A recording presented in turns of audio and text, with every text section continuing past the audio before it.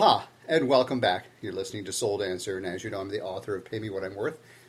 You may not know, but I'm also a syndicated author on two different venues. One is Huffington Post, and the second is Examiner.com. I'm the National Personal Worth Examiner on Examiner.com. And on Huffington Post, you can find all my articles out on HuffingtonPost.com/soul-dancer.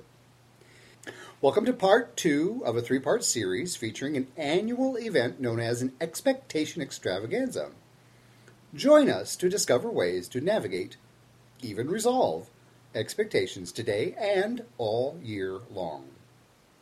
If you recall our first post, Faith, Fact, and Fiction, 3 Expectation Extravaganza Superstars, sets the stage for an annual rite of passage known as an Expectations Extravaganza. What is this extravaganza all about?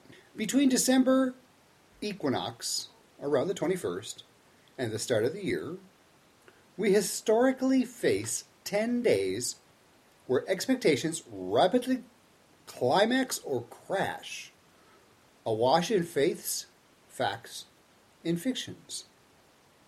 Our first post in this series explored the terrain of faith-based expectations. What or who you believe in provides fertile grounds for all sorts of expectations. For example, do you believe that you're loved by all those you love? When your faith faces the cold, hard facts about those you love, how do those facts impact your health and happiness? Fact: the holidays and the onset of a new year are rife with expectations. True or false? Facts: take a moment now to ponder your definition of a fact. How do you accept something as a fact? Do you take time to verify through first-hand experience a fact before you accept a fact to be true? How often do you check facts? Are facts always eternally true? Have you checked the facts you accepted as a child? Let's find out. Have you heard the old joke about cutting the ends off the ham? Here's my version of this joke. A big party's going on, and with most parties, guests seem to cram into the kitchen. The grandchild of the 3 generations hosting the party was overseen cutting the ends off a ham before they placed it in a pan on its way to the oven. A guest was curious about why the ends were cut off. So the guest asked, "Why'd you cut the ends off that ham?" The grandchild turned to ask their parent the same question. The parent shrugged their shoulders as they turned to ask the grandparent the same question. The grandparent said in a rather matter-of-fact voice, "In my day, my pan and oven was only so big, I had to cut the ends off to cook it." Okay, go ahead, groan as much as you want. This joke readily illustrates how unexamined childhood facts filter into time-worn rites and rituals. How often do you explore personal facts ingrained by faith or family origins? Facts based on expectations tied to rituals or rites are 2 primary sources for pain and suffering. I bet at some point you've heard, possibly said, "Well, that's the way we've always done it, and so that's the way we'll do it now." Have you noticed the context that inspires a similar statement? Are similar statements employed to resolve conflict, otherwise known as pain and suffering, or to restore harmony, happiness? Fact: There is pain in life. Suffering is optional, at least according to those who walk the Buddhist Noble Eightfold Path. Recall the last time you had an expectation on someone or something. Did this expectation result in happiness, pain, or suffering? Often the more faith you have in someone, the more expectations cause pain or suffering. Why? Faith leads and feeds to a sense of familiarity.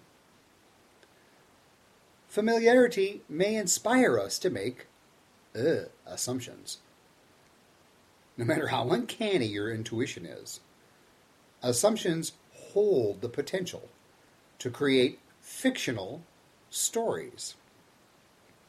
Fiction feeds fantasies large and small. Fantasies fuel human hobbies like denial, neglect, and procrastination. A short list of less than healthy human actions. Fact. Expectations are different than agreements. Here's an example. You may expect someone to be on time when you agree on a day and time to connect. Unless you talk about the importance of being on time, and they have confirmed their commitment to be on time, the fact is you have an expectation that they'll be on time. If they run late, and you fail to talk about the importance of them being on time, technically, you have no cause to feel pain or to suffer, as well as any reason to inflict doubt, guilt, shame, or worry. Fact. Stress kills. How happy you feel affects your stress levels. During our annual Expectations Extravaganza, otherwise known as the holidays or New Year's resolution setting, one of the best ways to dissolve expectations is to check the facts. As we create clear agreements, by communicating or embracing the facts, we upgrade an expectation to an agreement. I'll repeat that. As we create clear agreements by communicating or embracing the facts, we upgrade an expectation to an agreement. Here's an example of an expectation. You say something like, "Great, so I'll see you Tuesday night." You conclude your connection or you change the topic before you hear a yes or see a nod to confirm your request. Here's an example of an agreement. You say something like, "Great, so unless I hear otherwise, I'll see you Tuesday night at 7:30 at my place." If you receive confirmation, you just upgraded an expectation to an agreement. When you say, "unless I hear otherwise," you strengthen your agreement by communicating you want a heads up if plans change. The difference between an expectation and an agreement is concrete facts.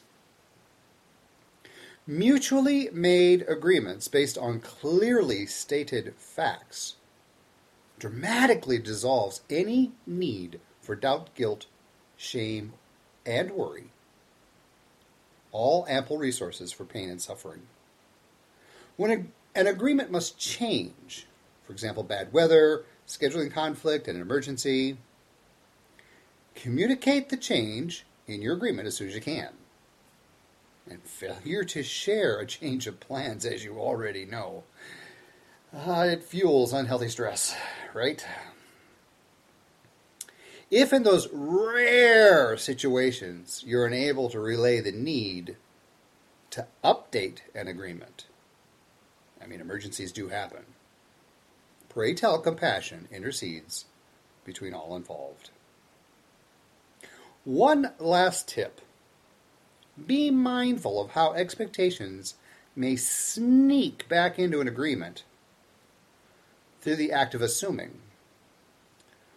For example, have you ever double booked yourself because you assumed you were free, when in reality you forgot you already made plans, or possibly someone made plans for you? Assumptions create brittle bridges between faith, facts, and fictions. We'll conclude our Expectations Extravaganza 3-part series by exploring the Dr. Jekyll and Mr. Hyde relationships we fabricate from the children of expectations known as doubt, guilt, shame, and worry. To read part 1 of this series, check the show notes for a link. I'm Soul Dancer, your host. Thank you for listening. Feel free to share this with those who you sense could use some relief from doubt, guilt, shame, and worry. For those who are up to the task, I have a program where I am actually paying people to learn how to dissolve doubt, guilt, shame, and worry. I pay you to learn how to get rid of those things in your life. If that sounds intriguing, no, it's not a scam. It is an actual class where I pay you to learn. For more details, check my website at pay411.co. So that's pay411.co. Or feel free to give me a call, seriously, at 312-268-0000, 312-268, all zeros. Aloha!